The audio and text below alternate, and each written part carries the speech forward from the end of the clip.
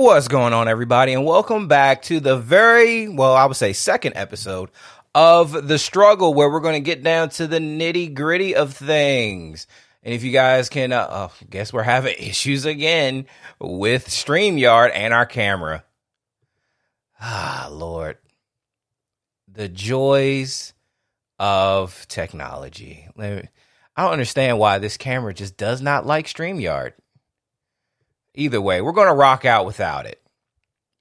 So we're just going to go ahead and just remove that because you guys seeing me doesn't really matter. But for those of you that are watching, yes, we are streaming live on YouTube, Facebook, and the Instagrams. Now, unfortunately, for those of you on Instagram, you guys won't be able to see any of the slides, but you guys get to see me. So I would like to thank you guys for being here.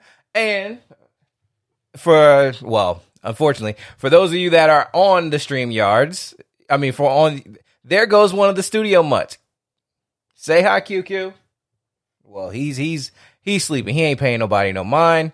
So there goes the studio mutt. Let me see if I can get this camera up and rolling so that way you guys can get a nice little sneak peek of the studio mutt. Let's go ahead and just refresh StreamYard and see if we can get this thing popping all over again. Okay. I don't understand why this thing just does not like working. Like, it's weird. It's a brand new camera, and I know I complain about it every episode. Oh, there you go. Q done woke up. So I complain about this every episode. I don't understand why. StreamYard has an issue with this. We're just going to see if we can get this thing up and rolling again.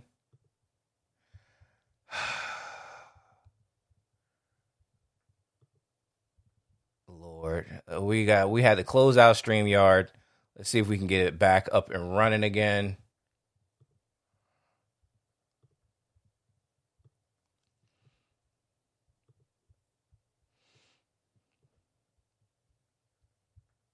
What is going on with this Ecamm Live? What is going on with this?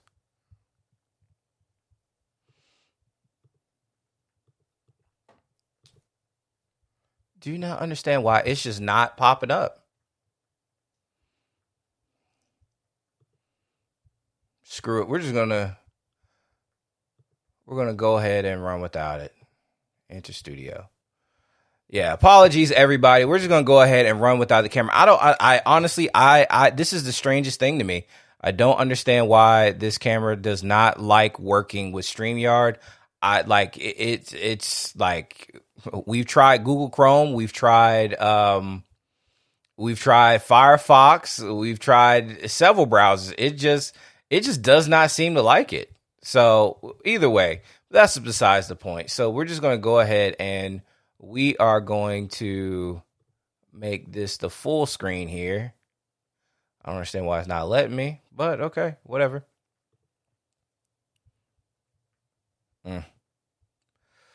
Either way, let's go ahead and get this thing popping. Of course, I'm drinking Black Rifle coffee, the calf, with a little bit of sweet cream, just to energize today's podcast. So we're going to get into this. Exodus chapter 19. Apologies. I know we've done it before, but we were having issues with the audio. I don't understand why technology just does not seem to like me very much, even though I work in tech. So it's one of the strangest things. So we are using the Messianic Family Jewish Bible version. However, I don't really care what version you guys use. It could be King James. It can be the NIV. It could be whatever translation you guys use. Just, as long as you guys get a Bible, so that way we guys can go ahead and get this thing started. So chapter 19 reads the theophany at Sinai. 19. In the third month after Bnei Israel had gone out of the land of Egypt, that same day they arrived at the wilderness of Sinai. They traveled to Rephidim, came into the wilderness of Sinai, and set up a camp in the wilderness. Israel camped there right in front of the mountain. Moses went up to God, and Adonai called out to him. And for those of you, if this is your first time, Adonai is just it's a Hebraic name or Hebraic title for God. I don't understand why they put that in there twice, but whatever. And Adonai called to him from the mountain, saying, "Say this to the house of Jacob and tell Bnei Israel, you have seen what I did to the Egyptians, and how I carried you on eagle's wings and brought you to myself. Now then, if you listen closely to my voice and keep my covenant, then you will be my own treasure from among all people. For all the earth is mine, so as for you, you will be to me a kingdom of Kohanim." And Kohanim just means priest. It's a Hebrew word for that translates into priest. "And a holy nation. These are the words which you are to speak to Bnei Israel." And Bnei, Bnei or Bane is son. It's sons of Israel. So Moses went, called the elders of the people, and put before them all these words, and Adonai had commanded him. All the people answered together and said, "Everything that Adonai has spoken, we will do." Then Moses reported the words to the people to Adonai. So I'm going to pause right here. And I don't feel like too many people really talk about this, don't really mention this when they're doing Bible study and stuff like that. Please understand that it wasn't just the Hebrews that came out of Israel. It was other people as well. And just remember that the Israelites that first came were Jacob and his sons and their sons. Since then, they have multiplied. So, of course, they're not only marrying amongst themselves, but they're also marrying the Egyptians, some Egyptians, or probably a lower class of Egyptians. As we know, Joseph did that. He was married to a priestess of Ra, and he had two sons. But also, of course, the sons, it's just logical to think that they were also marrying with other people that were inside of Egypt as time went on. And we've also alluded to the fact that the king that the king that was being spoken of in Exodus that did not know Joseph, the Hebrew version, that he was probably not Egyptian. He was probably a foreigner. He's probably someone who had came in and conquered Egypt after the time of Joseph. He could have been somebody from another dynasty in Egypt. It wasn't that Egypt or Mitzrayim. In my version, the one that I like, which is the Hallelujah Scriptures, because they don't really use a lot of the modern words. They use a lot of the Hebraic words. They don't really use the Greek versions and stuff like that. Because you won't see priests, you'll see Kohanim. And then you won't see Egypt, you'll see Mitzrayim, same way that we see Raphadim here. So, of course, the sons of Israel, they are marrying other people. And then when they were coming out of when they were coming out of Egypt, it wasn't just them. It was a mixed multitude. So, and some scholars have alluded to the fact that Joseph's coat of many colors, and I heard this and I loved it, was that it was a foreshadowing of a mixed multitude, a multitude of many colors coming out as one nation, as the body of Christ or the Messiah or the body of God, pretty much. So I really like that. Do I think it's 100% true? But could be. I definitely think it's very plausible. But so as we're seeing here, that what God is saying is he's pretty much reintroducing himself to the Hebrews. He is reintroducing himself to the people that will become Israel. Sorry, I'm just looking at a few things here. So that's why he said, "I carried you out on eagle's wings, and you will be to me a kingdom of Kohanim, of priests, and a holy nation. So now he's saying, from this day forward, you're going to be one people. You're going to be my people. You're going to represent me in the world at large. That's pretty much what he's saying. Let me see here. I think, as you guys know, I like to use Dennis Prager's book, The Rational Bible. Let me see.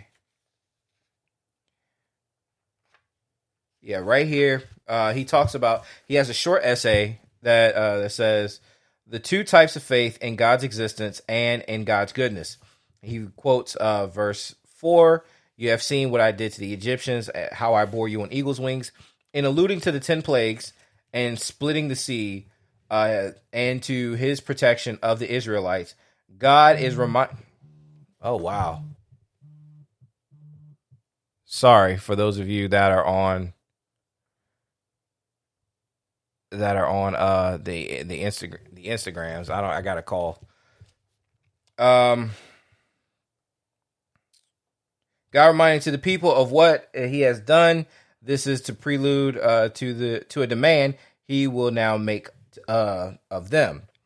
This is a rare instance in the Torah in which God speaks in poetic language. According to Rashi, God compares himself to an eagle that carries its young on its wings because other birds put their young between their feet. They are afraid of birds that can fly above them and snatch their young, but the eagle knows no other bird that can fly higher, and it can protect its young by putting them on its wings. This image expresses God's protective love for his people.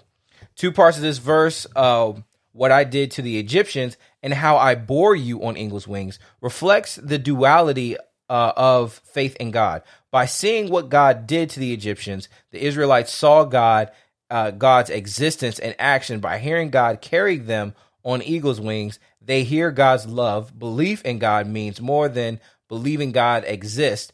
It also means believing God cares about us. After all, if God exists but doesn't care about us, what difference does it make to us whether God exists? For all intents and purposes, there is no difference between atheism and the existence of God who doesn't care about us. Of course, he continues writing, and I just want to allude to that point. Like, yeah, I agree, because what we see here, and I think that also alludes to where the Hebrews were mentally, emotionally, psychologically, and spiritually. They were crying out for like years, and God just was not answering them. God wasn't really, even though God is always working, God works in his own time. You know, sometimes us as human beings, especially if you grew up in a religious or spiritual setting, sometimes when we have this idea that if we cry out to this all-powerful, almighty being, we expect something to happen.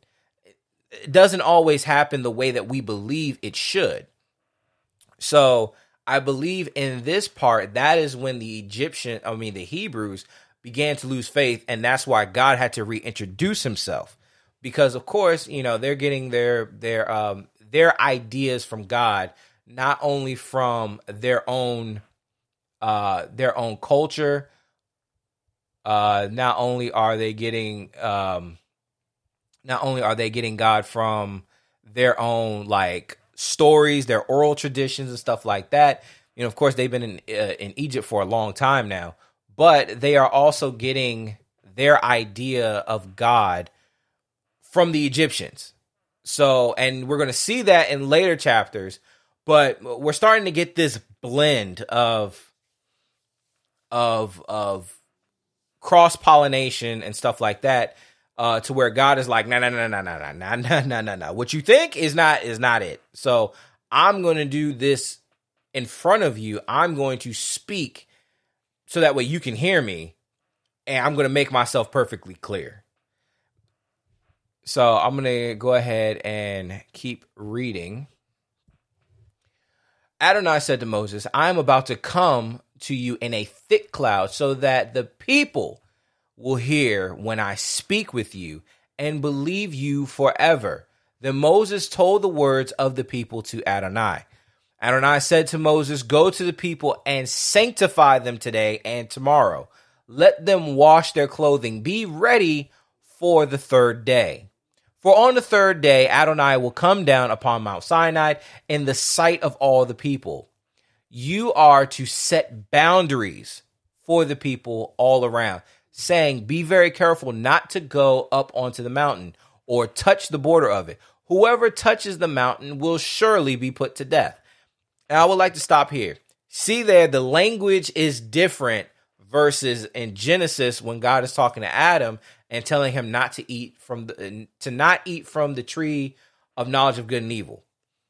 Because he said, because if once you eat from the tree, you will surely die. But here he says, whoever touches the mountain will surely be put to death. That means instantaneously you'll be put to death. That is a punishment, not a declaration in which Genesis where you will surely die. It doesn't mean you're going to die right now. It means you're just going to die. You were meant to live forever, and now you've lost that. But in this one, he's saying, look, if you touch this mountain, you're going to be executed. So not a hand is to touch it, but he will surely be stoned or shot through. Again, God's being very descriptive. Whether it is an animal or a man, it will not live. When the shofar sounds, they may come up to the mountain. And a shofar is a ram's horn. Then Moses went down from the mountain to the people, consecrated them, and then they washed their clothing. He said to the people, be ready for the third day. Do not draw near your wives, even though God did not say that, but I'm sensing, and I could be wrong, is that Moses added that point because he wanted us to be pure in body, mind, and spirit, and of course that goes to the washing of clothes and all this other stuff, the exchange of bodily fluids. So I'm assuming that's why Moses put that in there, and I could be wrong. There could be a biblical scholar that can probably explain that better than I can. Let me see. That is verse 14. Let me see if Dennis covers it in his book.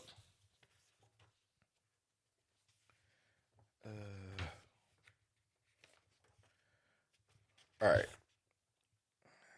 He kind of skips over it. Oh, no, he doesn't really. Oh, yeah, he does. 19, he said to the people, be ready on the third day. Do not go near a woman. Remember, Dennis is translating from the JPS version. Said, although sex is not considered unholy in the Torah, the Israelites are instructed to refrain from intercourse during the 3 days preceding the revelation. The days immediately preceding this unique divine revelation were not a time for sex. The Israelites were to have loftier matters on their mind, or loftier. Yeah, so I think this is when, it's not about sex. It's not about all this other stuff. It is about, look, you're preparing for God. So this is not a time for you to be getting your rocks off. This is not a time for you to be doing all this. This is a time of preparation.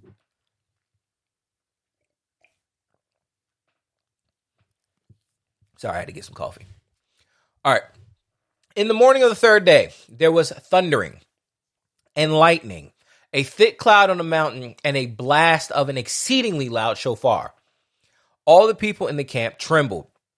Then Moses brought the people out of the camp to meet God, and they stood at the lowest part of the mountain. Now the entire Mount Sinai was in smoke because Adonai had descended upon it in fire. The smoke ascended like the smoke of a furnace. The whole mountain quaked greatly. When the sound of the shofar grew louder and louder, Moses spoke, and God answered him with a thunderous sound. Then Adonai, what's funny? And let me just take a quick pause. What's interesting is now that I'm reading the Hallelujah scriptures, and of course I've been doing some other study on my own time, it's like now, it's like I kind of cringe. Like at first, when I first started reading this version, I liked the word Adonai because, of course, it is Hebrew for my Lord and stuff like that, or the Lord. But now, after reading the Hallelujah scriptures and more Hebraic scholars and teachers and stuff, I prefer to use the actual name of God, which is Yahweh, or it's not Yahweh. Depending on the Tetragrammaton is Yod He Vav He, or Yahovah, but the actual pronunciation is Yahweh. I'm pretty sure someone who actually speaks Hebrew can probably do the little sound better than I can. So I'm just saying, for me reading this again, it's a little weird for me saying Adonai. I'm just saying. And Adonai came down onto Mount Sinai to the top of the mountain. Adonai called Moses to the top of the mountain, so Moses went up. Then Adonai said to Moses, "Go down and warn the people, lest they break through to see Adonai, and come of them, and many come." And many of them. Let me reread that one. I'm sorry. I apologize. Then Adonai said to Moses, "Go down and warn the people, lest they break through to see Adonai, and many of them die. Even the Kohanim who come near to Adonai must consecrate themselves, so that Adonai does not break out against them." Moses said to Adonai, "The people cannot come up." Let me move this up because I got something blocking it. "The people cannot come up to Mount Sinai, for you are the one who warned us, saying, 'Set boundaries around the mountain and consecrate it.'" So it's like Moses is acting as a secretary to God and reminding him, like, look, you told us not to come up here. You said it. So that, and then Adonai said to him, "Go down. You are to come back up, you and Aaron with you, but do not let the Kohanim and the people break through to come up to Adonai, or he will break out against them." So Moses went down to the people and told them. So let me see. Let's go ahead and refer back to let's see what Dennis has to say about all that.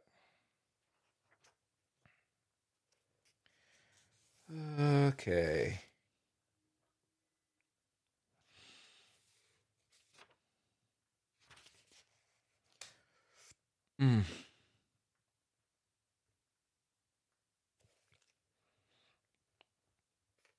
He says here in 23, Moses believed that since he warned the people once, they would surely not try to come too close to the mountain. But God repeated this injunction because he has a better understanding of human nature. One warning won't suffice to hold the people back and get closer to this once-in-a-lifetime spectacle. Even the priests are still not allowed to come close enough to touch the mountain, noted in verse 22. So one of the reasons why I really love Dennis Prager's books is because he puts a lot of emphasis, and he writes like a lot of essays, and he has other scholars that he references in this. He said one essay right here says fear is a part of relating to God, and it's a two-parter. He says God frightened the people with unusual, terrifying natural phenomena. In the Talmud, there's a legend that depicts God holding the mountain over the head of the people and threatening to drop it on them if they did not accept the law. This is quite a powerful statement, a sober take on what was happening at Sinai, and more generally on human nature. The Talmud recognizes few people want to be bound by rules, but this is precisely what the Ten Commandments do. Indeed, the revelation at Sinai, specifically the giving of the Ten Commandments, is regarded by many Jews and by many Jewish and non-Jewish thinkers as the root cause of Jew hatred. Hitler, for example, acknowledged this. We are fighting, he said, against the most ancient curse that humanity has brought upon itself, against the so-called Ten Commandments, Against them we are fighting. His life mission, he said, was to destroy the tyrannical God of the Jews and his life-denying Ten Commandments. When the Ten Commandments, the Jews introduced into the world moral absolutes to live by, backed by a judging God. And then he has a second part, and so is love.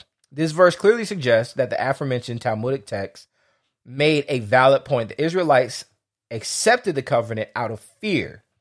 While fear is the only component mentioned here, God wanted the Israelites to accept the revelation, the covenant, and the Ten Commandments out of love as well. Thus, God preceded the Sinai revelation with his poetic description of his love for the protection of his people.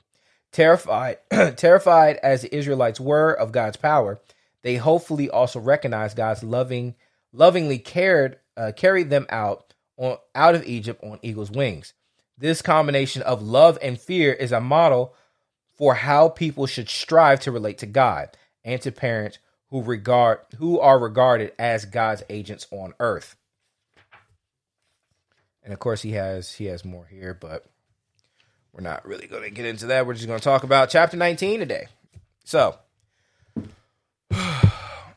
now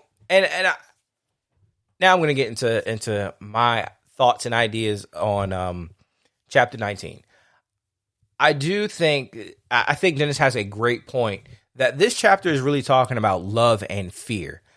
And when we think about our lives, hopefully some of us, we always see in our relationships there is a love and there's a balance of love and fear, especially as Dennis put it with our parents. As children, we love our parents like damn near unconditionally, but we also have a fear of them because of their power and authority. You know, and I think that parental relationship is so important, and that's why it's so concerning when I hear stories of parents abusing their children, because it is very heartbreaking, because you are the first line in their progression to having a loving relationship, not only with other people, but to God. Even in marriage, there should be a healthy balance of love and fear. You know, and I'm not saying you should fear your partner, but you should fear the repercussions.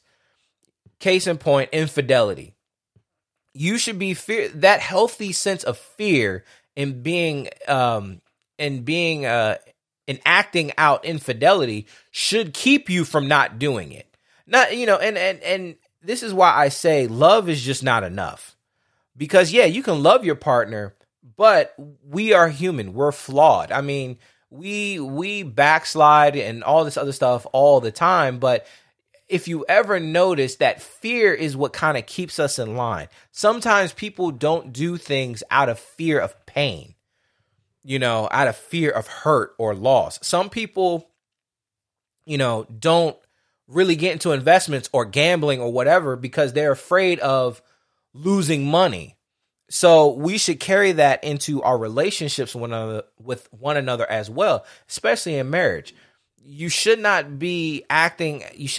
cheat on your significant other, not just out of love. That is one great reason why, but also out of fear of losing your partner, breaking up your home, you know, ruining your children's lives.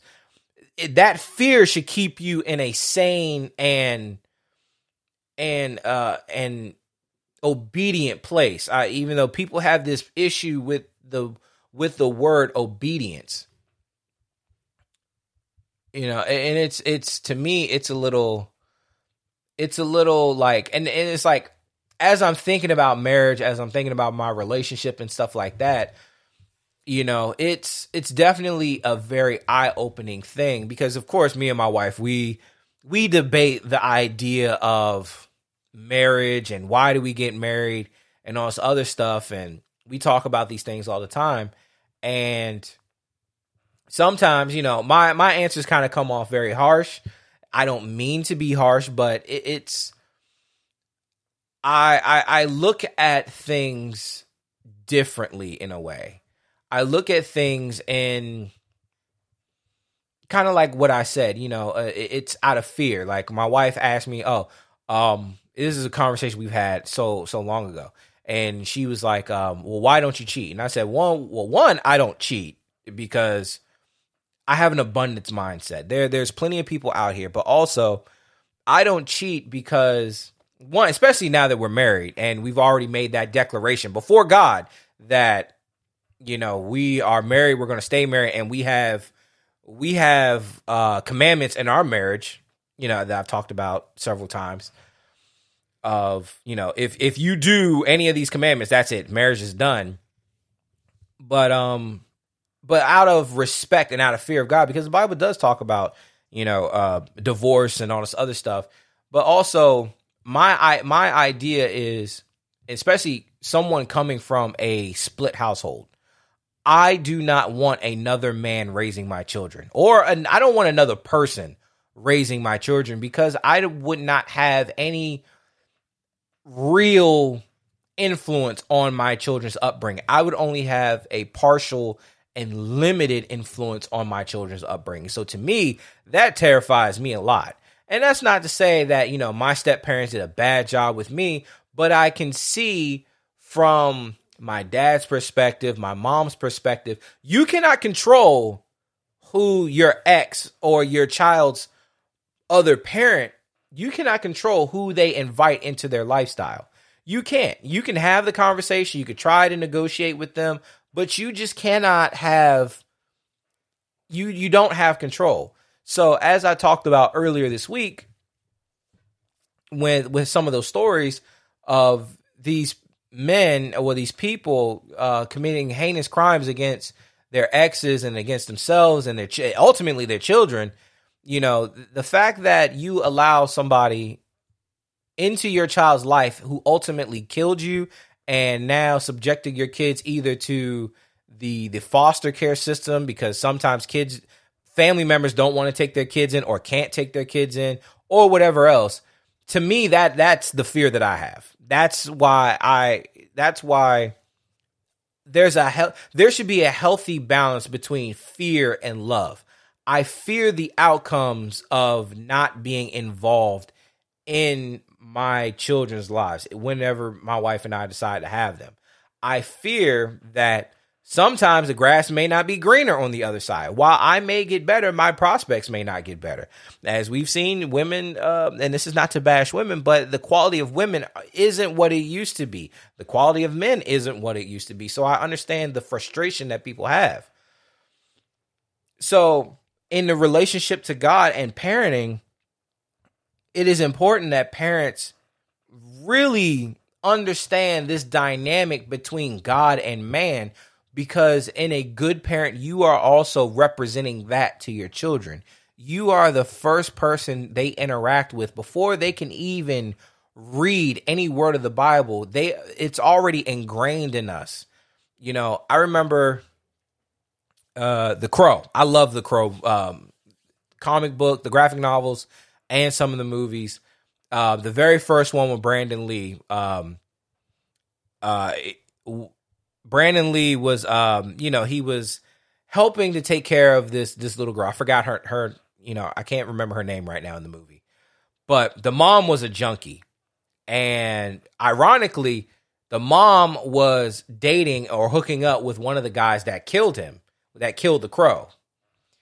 And when he finally comes back and he's going after the people that killed him and his fiance Shelly, he kills the guy that was involved in his murder, but he also sees the little girl's mom and he helps get the drugs out of her system. And the one thing that I found that was beautiful was he said, "Mother is the word for God on the lips of all of our children." You are the first representative for God to your children. So it is very important that for people, we govern ourselves in a righteous way, in a godly way, because we are also bringing up the next generation. So if we break that chain, or if we break that relationship, it doesn't make it impossible, but it makes it harder for children to not only relate to other people, but to relate to God. For some of us, it takes us down a very exhausting path. Just saying. But I also like the fact that in this one, it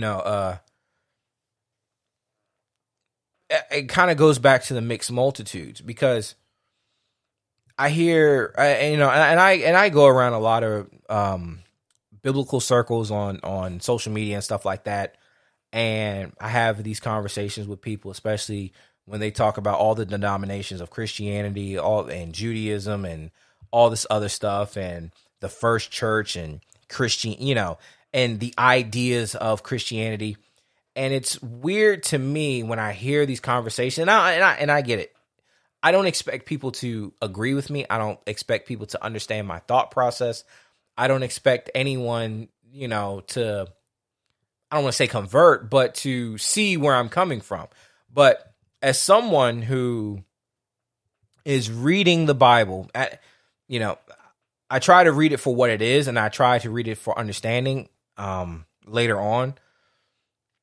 It's weird for me because I feel like I'm the monkey in the middle. You got Judaism on one side and you have Christianity on the other side, and they're both doing the same thing.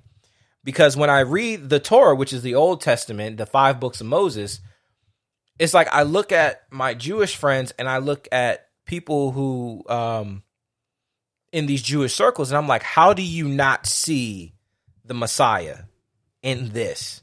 In your scriptures, how do you not see it? How do you not see that Yeshua is the Messiah?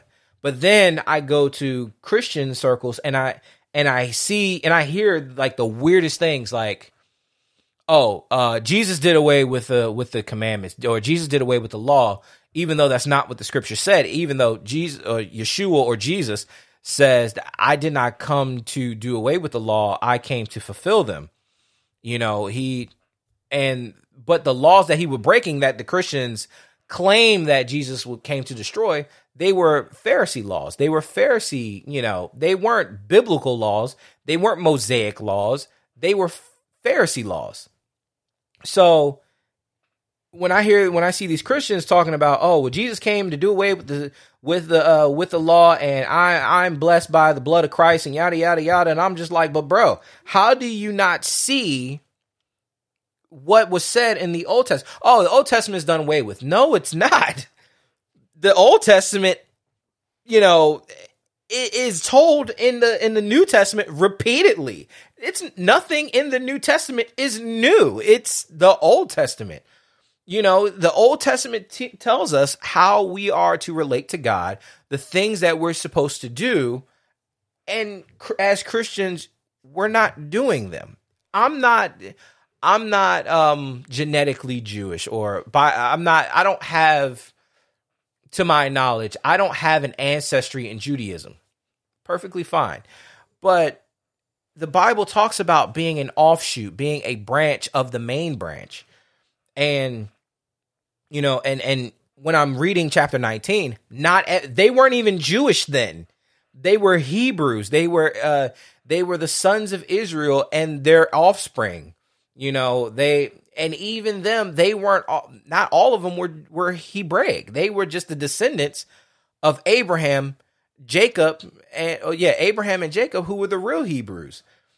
So it's like, when I look at these two, it's like, how do we not get it? How do we not understand? It's very simple. If we shut off the religious idolatry and actually read, if we actually paid attention, if we actually studied, this stuff is simple. But and this will be a debate that we're going to have for the rest of our lives, and again, this is my own revelation that I'm having as I'm reading it. Because remember, when I started this, I was not a Bible believer at all. I was someone who was just reading it for the philosophical and the ethical, moral teachings and lessons because of my Masonic, my Masonic, leanings, but because the Masonic Foundation is always about seeking information, seeking knowledge, and understanding the world, and especially the fact that I swore myself that the God of the Bible was going to be my God, and also the Bible was going to be the ruling God of everything that I do. It behooves me to understand what it says. So it's just interesting now that I'm reading chapter 19 and I'm thinking about all the mixed multitudes who were baptized when they crossed the Reed Sea. It's very eye-opening and it's very breathtaking. So, but as we're going to go ahead and we're going to wrap up, I would like to thank all of you who tune in. Just remember, every Friday you guys can watch the live on YouTube, Facebook for now, Instagram for now. I think we're probably going to go more to a more YouTube version in the near future. I haven't made my mind up yet. But if you guys are on the go, like, trust me, I am, because my day is starting because I work at night. You guys can check us out on Spotify. You guys can just look up the Edmo Show on Spotify. It should pop up, and you should have all of our episodes up and downloaded. And that way you guys can listen to me rant or my ideas anytime you want. But also, please visit the Teespring store. We're having new mugs being made. I'm waiting on my trial to be shipped. And until then, of course, I don't like asking you guys for money on the struggle or the biblical series, because it's not for me. It's for all of us. But if you decide to donate, please go over to our PayPal. Just I believe you guys can put a note in there that says the struggle. Just put the struggle in there, so that way I know it's for the struggle. And my goal is I want to grow the platform to where I can start getting Bibles out to people who need them, and so that way I can start donating money to people who are actually in need. So please, if you guys feel like you guys want to donate, please do that over at our PayPal. And until then, I will see you guys later. Peace out.